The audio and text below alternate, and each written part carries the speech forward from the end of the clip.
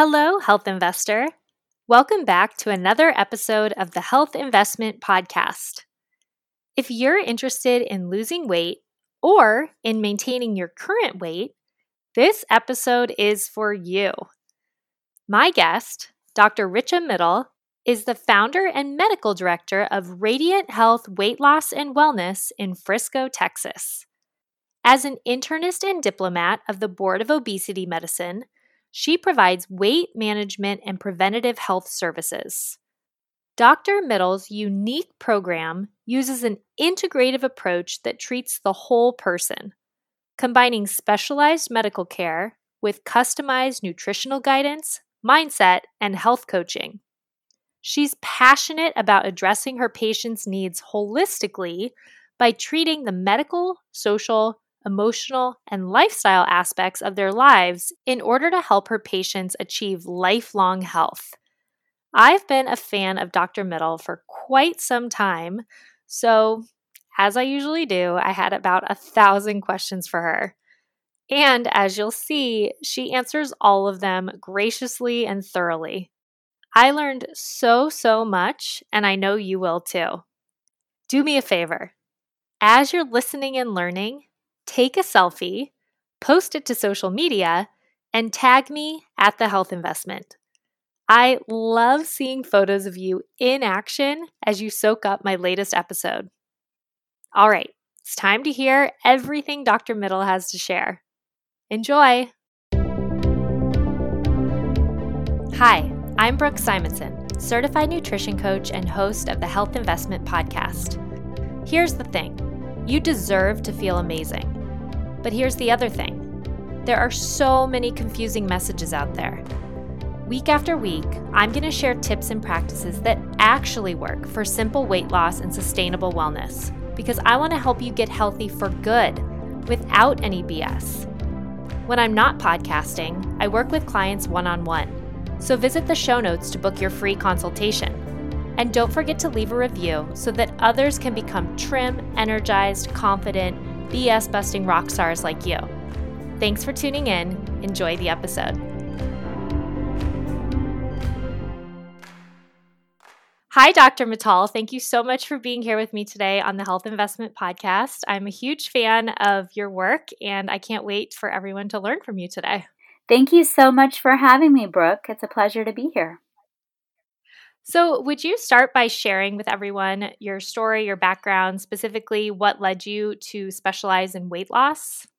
Sure. So it's kind of a roundabout story, but basically my background is in internal medicine, and I was working in the hospital setting and the outpatient setting, and many years ago I was doing that, and then I came across the field of obesity medicine and the concept of medical weight loss. And I became very interested in that because I always had an approach that was very focused on prevention. And I've always been very passionate about lifestyle and food and nutrition. And so when I started to do some work related to medical weight management, I found it to be very rewarding. I was helping people to not only feel good about themselves, but also reversing a lot of their chronic medical conditions, which, we see in our practice day in and day out, complications of excess body weight leading to things like diabetes, high blood pressure, heart disease, stroke, heart arrhythmias, sleep apnea, cancers, just to name a few. So for me, it was that interest initially that led me down the path. And then years later, through the years, of course, started focusing my interests and reading on, areas related to this. And then I became board certified in obesity medicine. And my practice and my philosophy is a little unique in that area that I also meld in a lot about lifestyle medicine and have a more integrative and holistic approach, because I think that people are a whole person, and really all the different systems and all the different things in their life need to be working towards the same goal. So that is my journey. And as a culmination, or at least the start of the next journey, was that I opened up my own medical weight management practice a year and a half ago here in the suburbs of Dallas.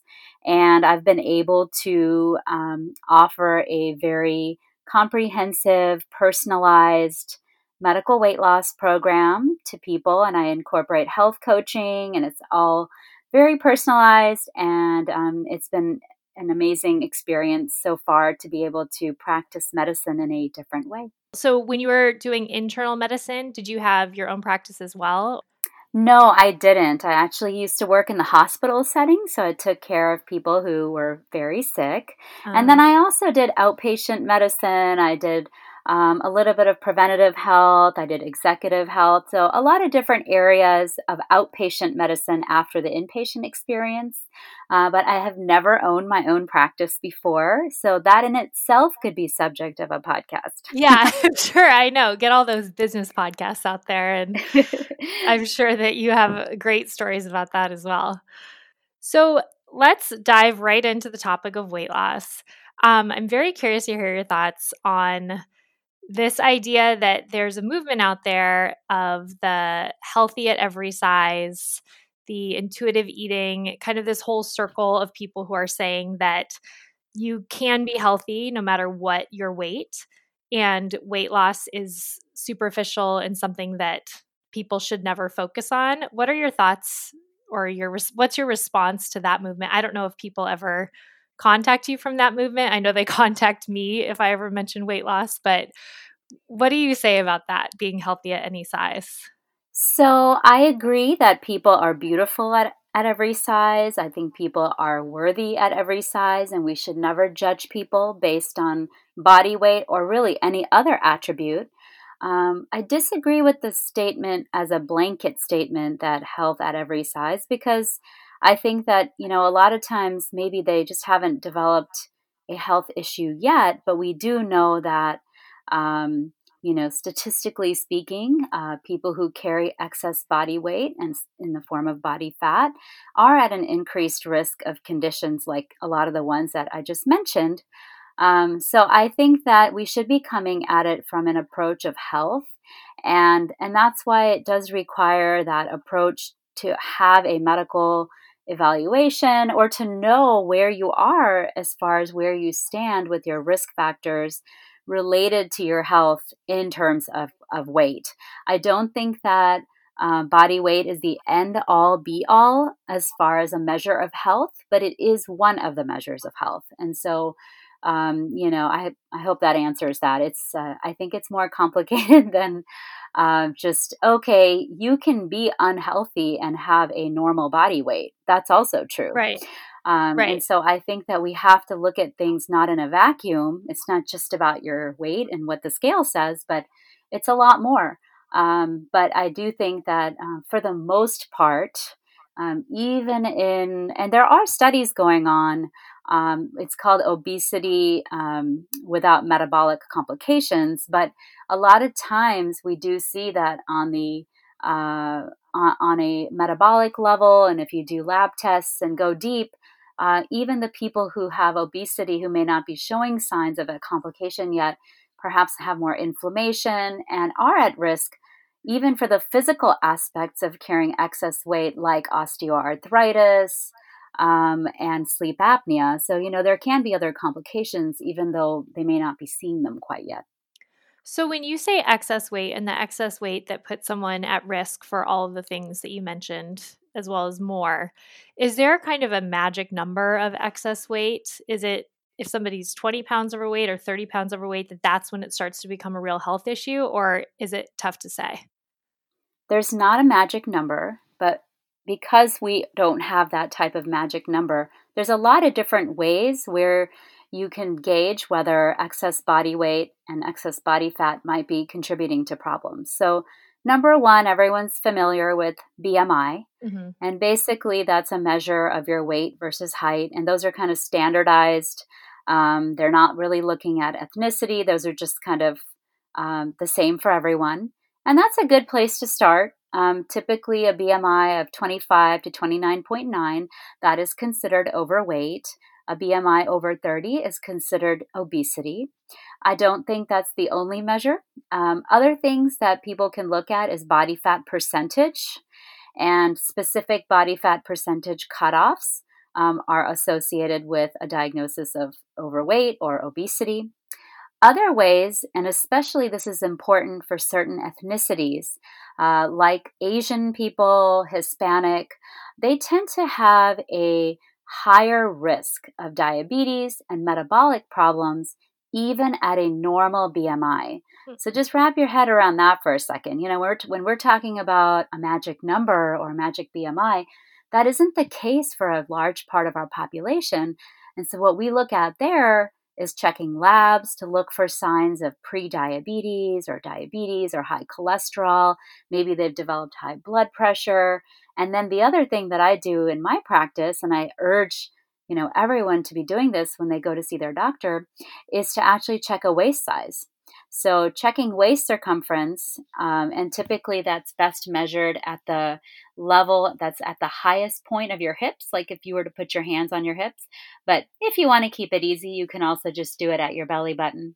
And certain cutoff points on that, and I can go through them, but they're a little bit different for each ethnicity. I think it's 36.5 inches for men, and 31.5 inches for women. Above that, there's an increased risk of metabolic problems like the diabetes that we were talking about. So, not a magic number, but we have many different numbers that we can look at. And then if somebody is diagnosed with prediabetes, would you say that's as serious as somebody being diagnosed with diabetes? Or how do you kind of differentiate between that? That's a great question. So to me, it's the same thing. Okay. But and I'll tell you why.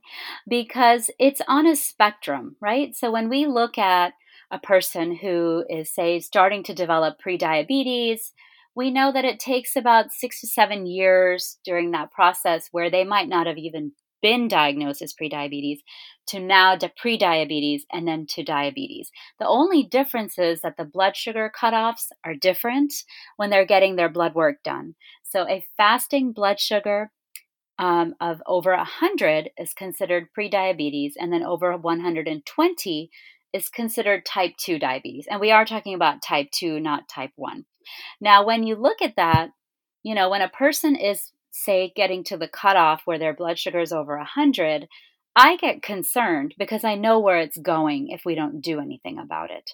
And so that's why to me it's the same. However, when you look at the complications down the line, the longer a person's been in that state, the more complications you're going to think about. And in addition to heart disease, we also worry about what is called microvascular problems. So things like eyesight loss, kidney damage, peripheral nerve damage that happens from having uncontrolled high blood sugar. It's going to be more severe if they've been in a diabetes state than in a prediabetes state. So, that's one thing. But to me, it's really kind of the same condition, but just on a spectrum of blood sugars, if that makes sense. Yeah. Is that a more recent term, prediabetes, or has that always existed? It has always existed. I think that a lot of times, I'll tell you that when people come to my practice, they're focused more on the medical weight loss aspect or the preventative health aspect. Maybe they have polycystic ovarian syndrome, or they have a high family history of diabetes, and so they're concerned about it. Oftentimes, when we check their blood work, they may not be even quite meeting criteria, even for prediabetes yet, but we can catch things earlier, and certain things go along with that. And those are, if a person has been noticing that their waist size is getting larger, a lot of times that's indicative of increased amounts of what's called visceral fat, which is the fat that we store around our abdominal area and our organs, and that increases risk for diabetes down the line. Maybe they have the strong family history, like I mentioned, or they have certain conditions, or their blood work, which I do in the initial visit. Often I will check an insulin level in a person to see, are they having signs of something called insulin resistance, which can set them up as a risk factor for having diabetes or prediabetes. The other thing that I will look at is on their labs if they have other signs like increased numbers of what are called triglycerides or low levels of HDL, which is good cholesterol, or if they have developed, any, like I said, high levels of insulin. When we put that together, those conditions together are all called metabolic syndrome. And metabolic syndrome is really what kind of leads to this increased risk of prediabetes, diabetes, and then all the other complications. So, to answer your question, it's not a new term, but I think it's a focus of a lot of us who are focused on the prevention aspect. I see. So you mentioned genetics. How much do genetic factors come into play when it comes to being overweight or obese? Is that a big factor? It is a factor. Sometimes it's hard to pinpoint. We oftentimes will come across a person who's struggling with their weight and they say, everyone in my family has had problems, and we may not be able to pinpoint a specific gene. There are a few genetic conditions that do predispose people to obesity. But a lot of times when, people are giving their history and talk about the fact that many people in their family have struggled, it could be that there's a genetic factor. But then, how often is that also that maybe as a family there were certain nutrition habits or certain lifestyle? And so sometimes it's hard to tease out. But yes, there are genetic factors involved, and they've done, there are studies being done in that area, and we're learning more and more all the time. So, yes, there is a component. How much, how often, and who is a little hard to differentiate sometimes. So when someone comes into your clinic, maybe they think, they do have genetic factors coming into play, or maybe it's true, maybe not. Like you said, maybe it's just sort of an inherited lifestyle or ideas about nutrition. Do you find that pretty much anyone can lose weight, or are there other factors like hormones and things that come into play as well? Yeah, so it is definitely multifactorial, and you have to look at each person as an individual and really try to get to all the different factors that could be going on. I will say that, especially for the people who maybe have been carrying a lot of weight for a long time and they've been struggling and they've tried a lot of different things, and it can be a very frustrating type of experience for them, and they've yo yoed. I always mention to them that, your body has a set point, and no matter what the reason is why it's happened, now this has occurred. And it becomes harder and harder to lose weight as we've been carrying around more and more body fat. And I will go into why that is in a moment. But I always mention to them that there is a thing called a set point, and it's a point that your hypothalamus, which is a part of your brain, decides that it wants to keep your body weight at. And it's kind of like that number where you just know, my body seems to want to just stay at this number. That's your set point. Mm. And so often we're working against that, which is why I try to take that, that kind of thinking of that self blame, or that, no matter what I do, kind of take that away and off that person. This is a medical condition, and we need to treat it that way. And so that means that with the nutrition, the lifestyle, the movement, the stress management, the sleep, looking for complications of the weight, or even having other medical issues that might be contributing to weight gain, looking at what medications they're on and could those be causing weight gain, and affecting that set point, because our bodies are very good at maintaining things. And so often when I tell that person, this is not all you, and it's not at all Mm-hmm. in your control. And let's work to optimize all these things. And yes, definitely nutrition and all the other things I mentioned are important. But let's talk about medication, because this is also another tool that we can use. And sometimes those tools are medication, sometimes they're bariatric surgery. And we need to look at the person in front of us and then work with them to kind of figure out that plan based on what's going to be the most effective for that person. But it is possible to lose weight, but it's not really about, like I said, the weight as much as the health. And I like to make that the focus. Yeah, for sure. What are some of the biggest misconceptions out there about weight loss or weight gain that you see, I don't know, flying around social media or other places? Maybe you've touched on a few, but others that you see? There's a lot. So number one is these quick fix kind of diets that we hear about, or kind of like detoxification products and teas and supplements, and these guarantees of, hey, drink this tea and you'll lose 20 pounds in 1 month or whatever. There's a lot of stuff there, and I feel very protective towards people who are dealing with this problem, because they're, typically my patients, and I know that people are vulnerable when they're dealing with this. And then there's a lot of this stuff out there, and it is very easy to fall for them and kind of fall into like a yo-yo type of pattern where you lose and regain, lose and regain. That's not only bad for your health, but it's bad for your psyche and your emotional health and just everything. So there's a lot of stuff out there like that. A lot of times people will mention to me like a keto, carnivore. There's so many different types of nutrition plans and diets out there. And I think that you have to look at everything and again go, well, what's going to be possible for me to, first of all, stick to long term? And that is probably the key. And then, of course, fine tuning it to really include nutrition and what's going to sustain you in the long term is important. But there is a lot of stuff out there, and that guarantees a quick fix. And really, there's not a quick fix to this. It didn't take you a minute to get there, and it's not going to take a minute to reverse it. But there are definitely, options out there, but you have to kind of be smart about it. Yeah, I feel that Amazon with its 2-day shipping and Uber Eats and DoorDash, all these things now where with a click of a button we can get things instantaneously. I don't think that's helped necessarily when it comes to these things that take longer and that You're are really a right. process. Yeah, I mean, I think as a society, we kind of want everything right now.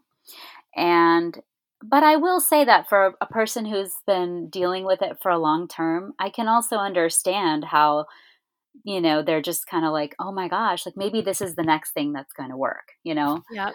So I do get that. But I think that, there is no quick fix. Definitely. You mentioned keto and carnivore. So I'm curious, is that something that you think is a helpful choice for some of your patients if it's something that they can sustain long term? Where do you fall in the keto, low carb, carnivore, those kind of buzz fad diets or whatever you want to call them?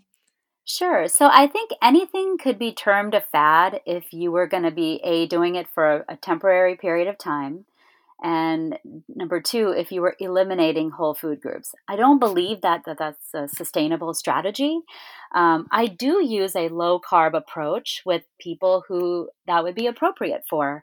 And I do think that there's data to suggest that people who have prediabetes or insulin resistance, or type 2 diabetes, they can have a healthful meal plan that is low carb, that doesn't necessarily need to eliminate carbohydrates as a food group, because it's not really about just the carbs, but about which ones are you choosing. And so, Mhm. really kind of starting out with the basic of any nutrition plan needs to be low in processed foods and sugar. And I know maybe sometimes that sounds obvious, but it's a very pervasive thing in our in our society. And we have those foods probably more than we need to, right?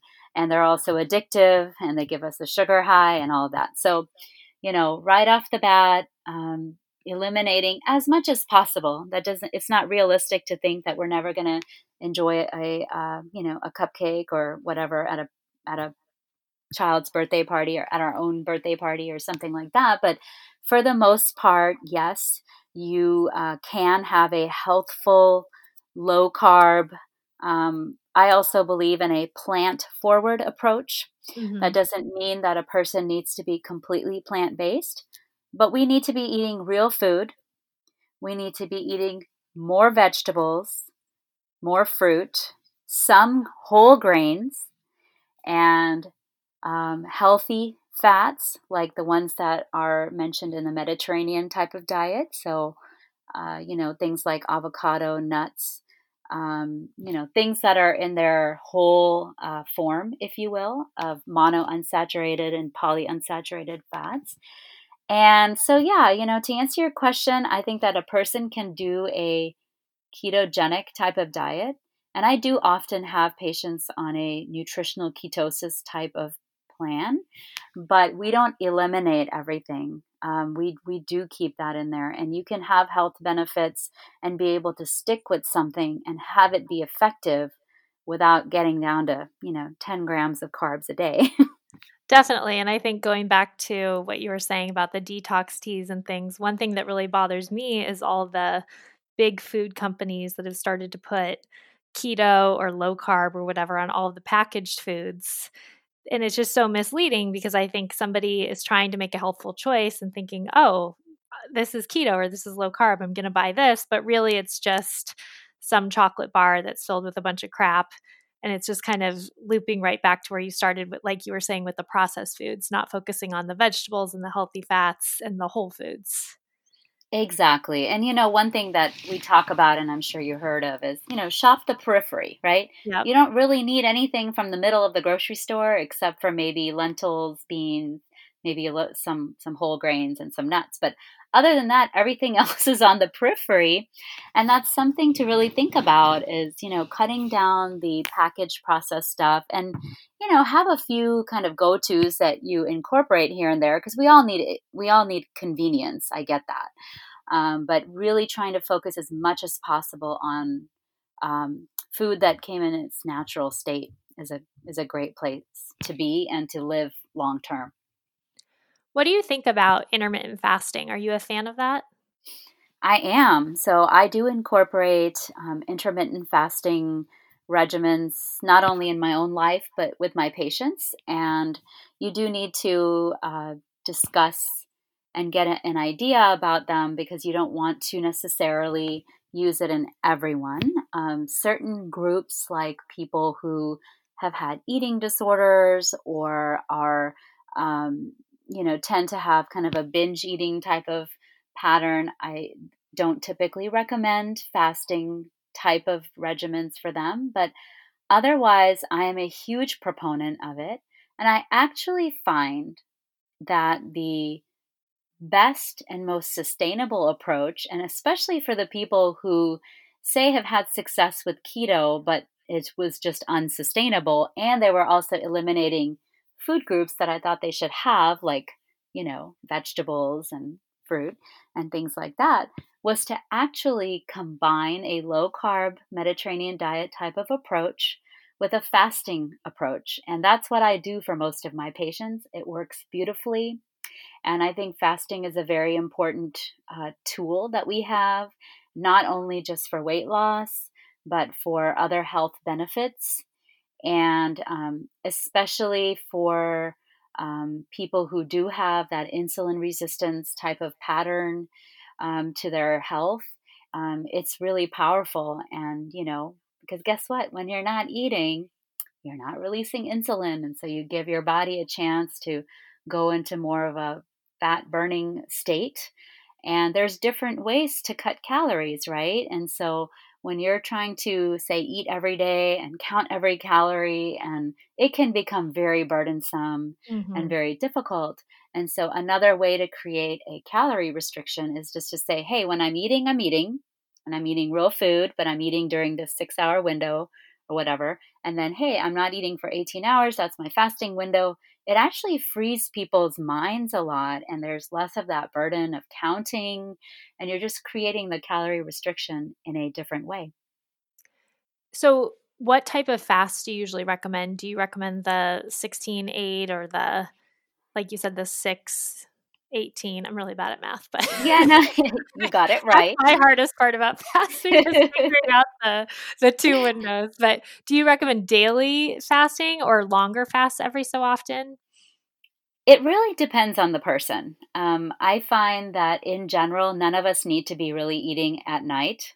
And so I think it's a great habit, just on a daily basis to have some type of discipline, as in, okay, after dinner, Maybe if you are going to have something desserty, then you kind of have it right around your dinner time. And then having that period of time that you're not eating. And guess what? If you've gone from, 8 p.m. until 8 a.m. the next day, you've already done a 12-hour fast. So, I think that it's helpful for everyone to think of it that way, because then it's not as intimidating to say, well, you know what? I just practice a 16-hour fast or a 14-hour fast, whatever, works for you and your lifestyle. It needs to be flexible and it needs to fit into what's going on in your life. Yeah, I typically think that that's a healthful way to be kind of long term. It cuts out on a lot of that nighttime eating, which is typically mindless and unnecessary. And it also allows your body to have that time for gut rest. And I know you've had a doctor on recently who probably talked about autophagy and benefits of that. And our body and our cells get a chance to heal and do something other than digest when we're not eating. So I recommend, if you don't have any other health concerns and you're comfortable with it, maybe trying like a 12-hour and maybe extending it to 14, 16. But for people who I see who are, really struggling and need to lose more weight, 16-8 is kind of the most popular place to start. But that may not be what we end up doing for during their weight loss phase. That may be Mm. more of a maintenance strategy, and we can always slowly extend and maybe work up to 2 or 3 24-hour fasts in a week. I don't recommend people just doing this kind of willy-nilly on their own. Mhm. Maybe occasionally it's fine if they don't have any health concerns. The reason why I say that is because a lot of times, well, for all of my patients, I screen for nutritional deficiencies beforehand. You also want to make sure that you're eating a well-rounded diet during your actual eating window, right? So you're not like developing nutritional deficiencies. But typically, in a regimen like that, you're not going to. Now, there are some people that do more extended fasts, like 3 days, 5 days. Um, no one in my practice is doing that currently. That's pretty hard to do. But I do think that, for people who want to do that kind of fasting, to be followed along with a physician monitoring you would be recommended. Right. When you mention calories, what role do you think calories play? I follow some doctors on Instagram and it's like all calories are created equal. It all just comes down to calories and energy balance. And then others say, no, it matters more of what you're eating versus just the calories. So where do you stand on that? I think both matter. Okay. But how you get there is kind of a different story. So, you do want to create a calorie deficit. But like I mentioned, I think sometimes that everyday calorie restriction can be very burdensome. And a lot of people are very hungry during that time. Yeah. And I think that when you kind of create this opportunity using fasting, then what happens is when you're fasting, you actually feel less hungry. It sounds strange, but something about going into that nutritional ketosis, and what that means is your body is now burning fat for energy, happens around the 14-hour mark during a fast. You actually feel less hungry. And that's kind of the similar effect that people will say when they do a keto diet, right? They say, oh, it's great, I'm not hungry. But when you go into nutritional ketosis, you're less hungry. So actually creating that calorie restriction sometimes is a little bit easier if you fast, and then during the time that you're eating, you're just eating more mindfully during a period of time. You don't have to count your calories. So that's how you're creating a calorie restriction. But I also do believe in the hormonal effect of food. I mean, we can't deny the fact that if we eat 200 calories of Twinkies, our body is going to handle that very differently than 200 calories of broccoli, Yeah. right? And that's the hormonal effect. So we're releasing insulin. That is especially for people who have a problem where their body's not listening to insulin anymore. That's what insulin resistance means. That in itself is going to cause a bigger signal to your body to take those sugar calories from the Twinkies and store it away. So there's a difference when you eat sugars that come with fiber, right? So like when we're talking Mhm. about eating vegetables, Those are very low in sugar and very high in fiber. Fruit has sugar, but it also has fiber, but it's still going to maybe spike your blood sugar more than vegetables. And then same for whole grains. So fiber is key.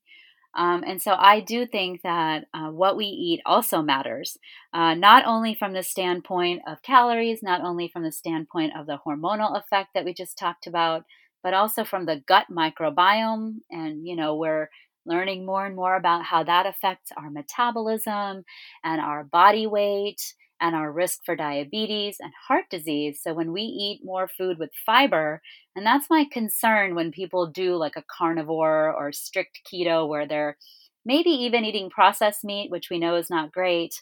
But when you eliminate these foods on our earth, like all the greens and all the, different colorful vegetables and fruit that have been put on here on earth for us to eat, we're not taking care of our gut bacteria. Mm. And we know that the gut microbiome, I actually have a blog post coming out soon about this that I've been working on to kind of explain this. But the gut health, not only from the standpoint of avoiding constipation and keeping things moving along, we know that red meat increases our risk, and processed meats increase risk for colon cancer.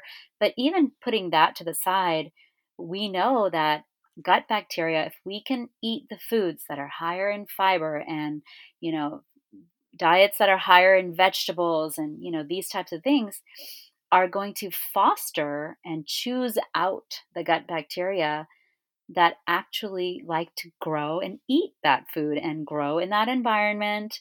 And those give us health benefits that affect our body weight too and our metabolism. So it's all linked. Do you recommend that people take any type of probiotic, or are you pretty much of the thought that if you're eating mostly whole foods, a diversity of vegetables, you're probably okay? Yeah, so that's a great question. So first of all, yes, if you're eating a diverse range of foods and you're getting lots of fiber, you're getting what are called prebiotics.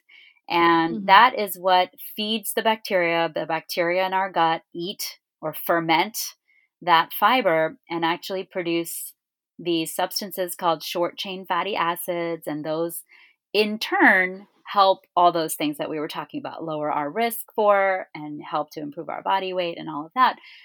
But when we are eating those prebiotics, we're selecting out the bacteria. So we don't really necessarily need to take a probiotic. So a probiotic is a food that is going to replace your gut bacteria with other ones. Now, if you've, been on antibiotics or if you've had a problem with irritable bowel syndrome or something else, you can talk to your doctor. There are particular ones that are approved for those indications.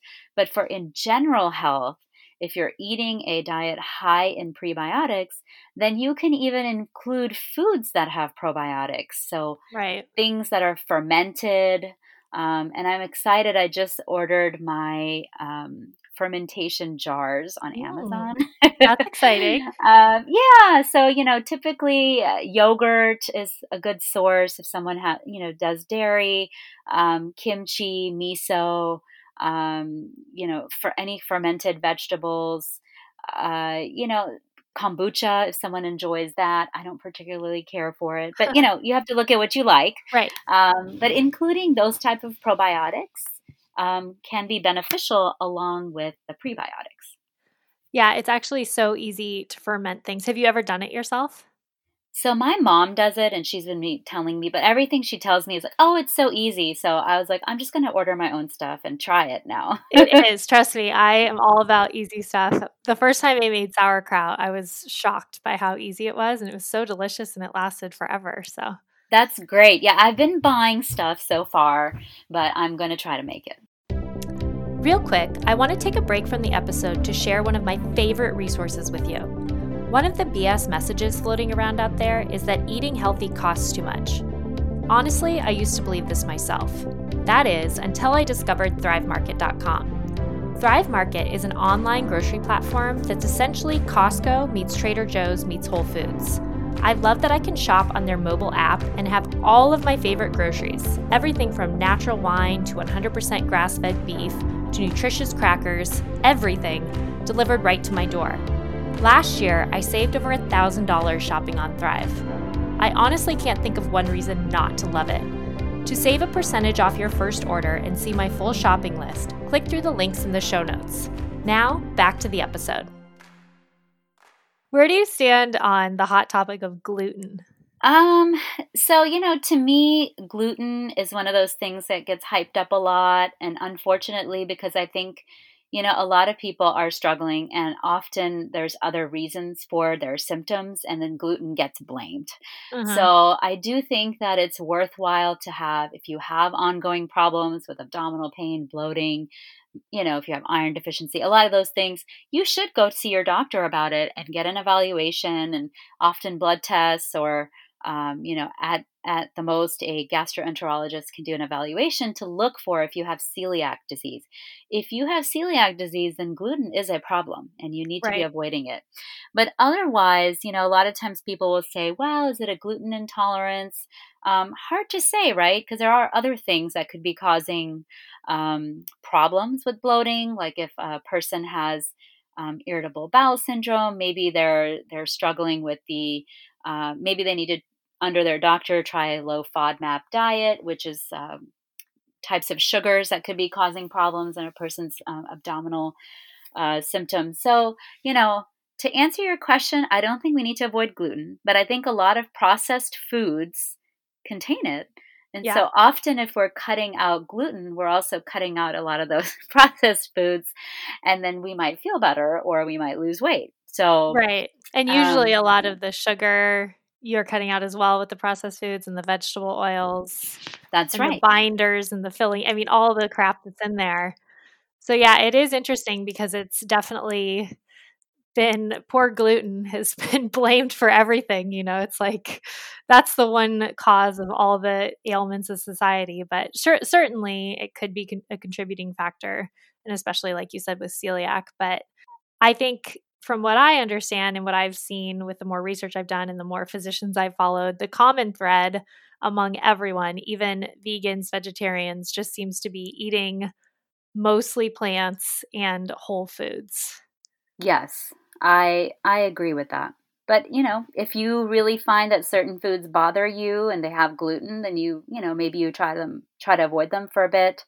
But, to go completely gluten free is pretty burdensome and actually hard to do because it's everywhere in a lot of Yeah, things. I Yeah. know for sure. What are your recommendations when it comes to movement and exercise? Yeah, so, movement and exercise are so important and not the biggest factor for weight loss. And a lot of times Mhm. people get frustrated, or their first comment will be, well, I don't really understand why I'm not losing weight. I'm working out so much. Exercise and movement are very important for other reasons, but they're not a great weight loss tool. So, as far as the benefits, we know that they help if you can build more muscle. You're going to have higher metabolic rate that helps you burn more calories at rest. It helps with insulin sensitivity, which is important, especially if you're dealing with insulin resistance or prediabetes type of issue. And exercise is important for your cardiovascular health and for your fitness. Typical recommendations are to have 150 minutes, or that would be 30 minutes, 5 days a week of aerobic type of activity, and two sessions per week of some type of muscle resistance. Those are great goals, but a lot of times, if you haven't been doing much, that can feel so unattainable. You typically tell people just try to set small goals, work your way up, and also try to move in every other way that you can. So, things Mm. like if you're working at your desk, get a standing desk, take your calls while you pace, take a 10-minute break and go for a quick walk. It doesn't even need to be all at once, the 30 minutes. It could just be broken up. find ways to organically move more. Maybe you're in the kitchen cooking, no one's watching, you're doing kind of some lunges or squats, Yeah. just ways to incorporate movement into your life so that it's in the forefront of your mind. Like, hey, let me move right now, because we know that sitting and being sedentary is a huge risk factor for even things like heart disease and for diabetes. So movement is very important. Those are the recommendations that I just mentioned to you.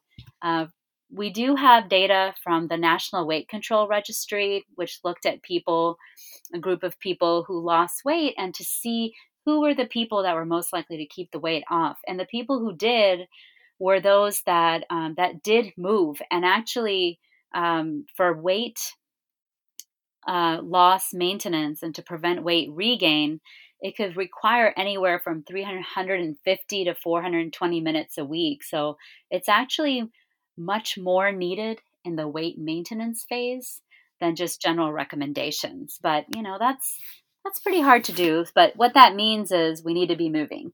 Is your first recommendation then for weight loss? It seems that it's changes to diet and nutrition.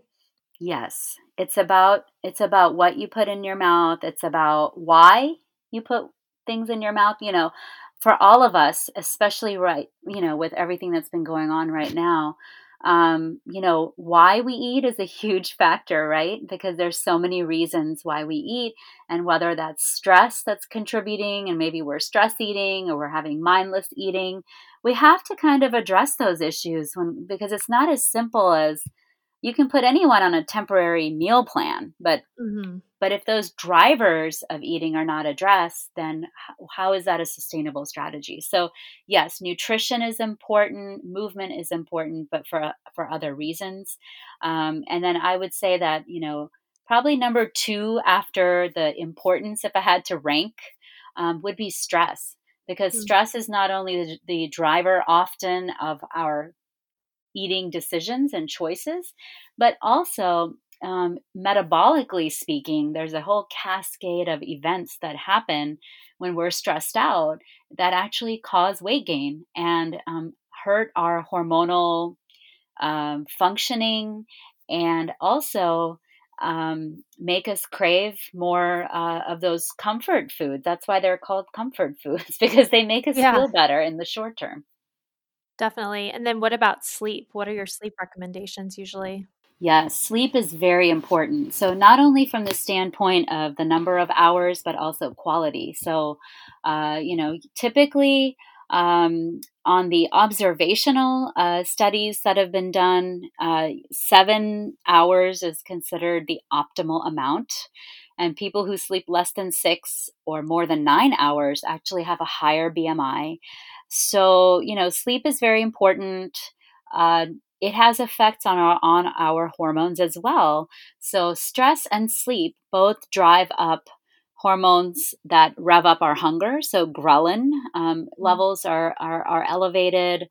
Often have there's a hormone called leptin in our body that tells us that we're full, and leptin levels may be high, but we may not be responding to that, so we can develop leptin. We have leptin resistance that occurs with lack of sleep. They've done studies on people who have disruption of their circadian rhythms, right? So people who are night shift workers, right? So the day and Mm-hmm. night is reversed, and it does affect their body weight. And even if they're trying to be mindful of what they're eating, so sleep is very important from that aspect. So 7 hours is a recommendation, and then often for people who are carrying excess body weight, they might have conditions like obstructive sleep apnea, and maybe are not diagnosed with it, or may not be aware that they have it. And those are periods of time at night where they're not breathing and they're not getting oxygen to their brain and their body.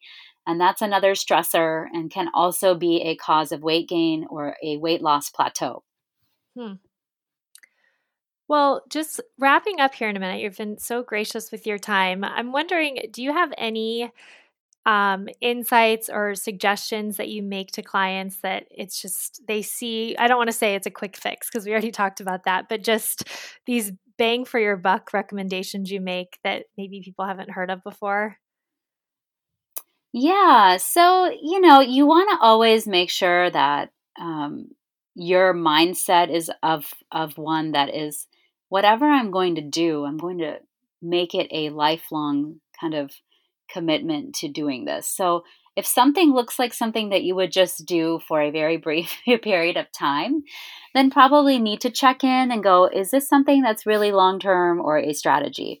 And I Mm. would say that partner with somebody like a nutrition coach or a doctor who, does obesity medicine and that's local to you to really kind of find how that maybe could fit into a plan that's long term because I think it's fine to use say like a tea or something like that as an appetite suppressant. It might help you, but if it's being used in isolation of a comprehensive approach, then it's probably not going to be something that's going to help you in the long term to actually achieve the weight loss and actually keep it off.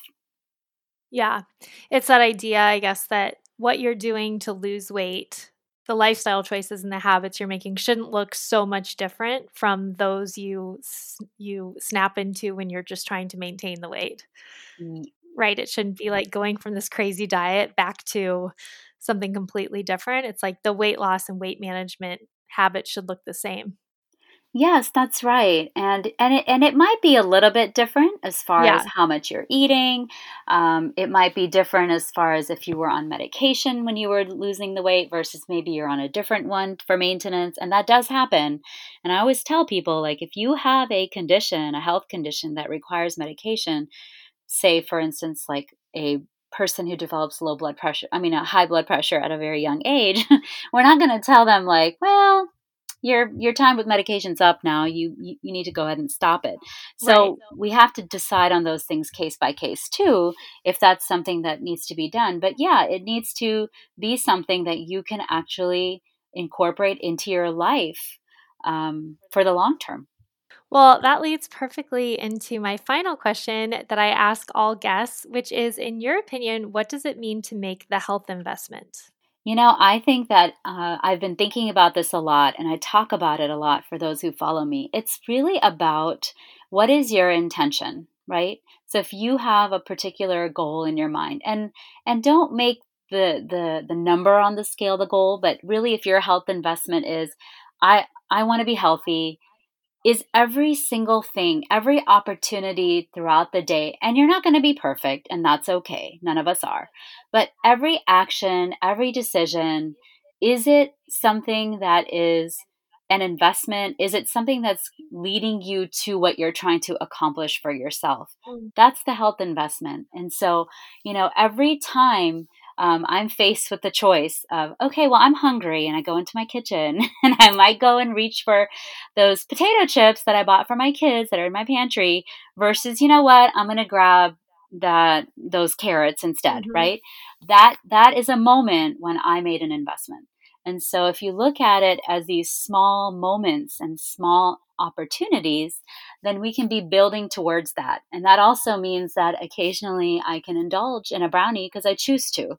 But Right. and that's not necessarily bad. It's just that maybe that wasn't, for the investment. But I think overall, if you are making small decisions every day, then that's working towards your goal, and that's how I view a health investment.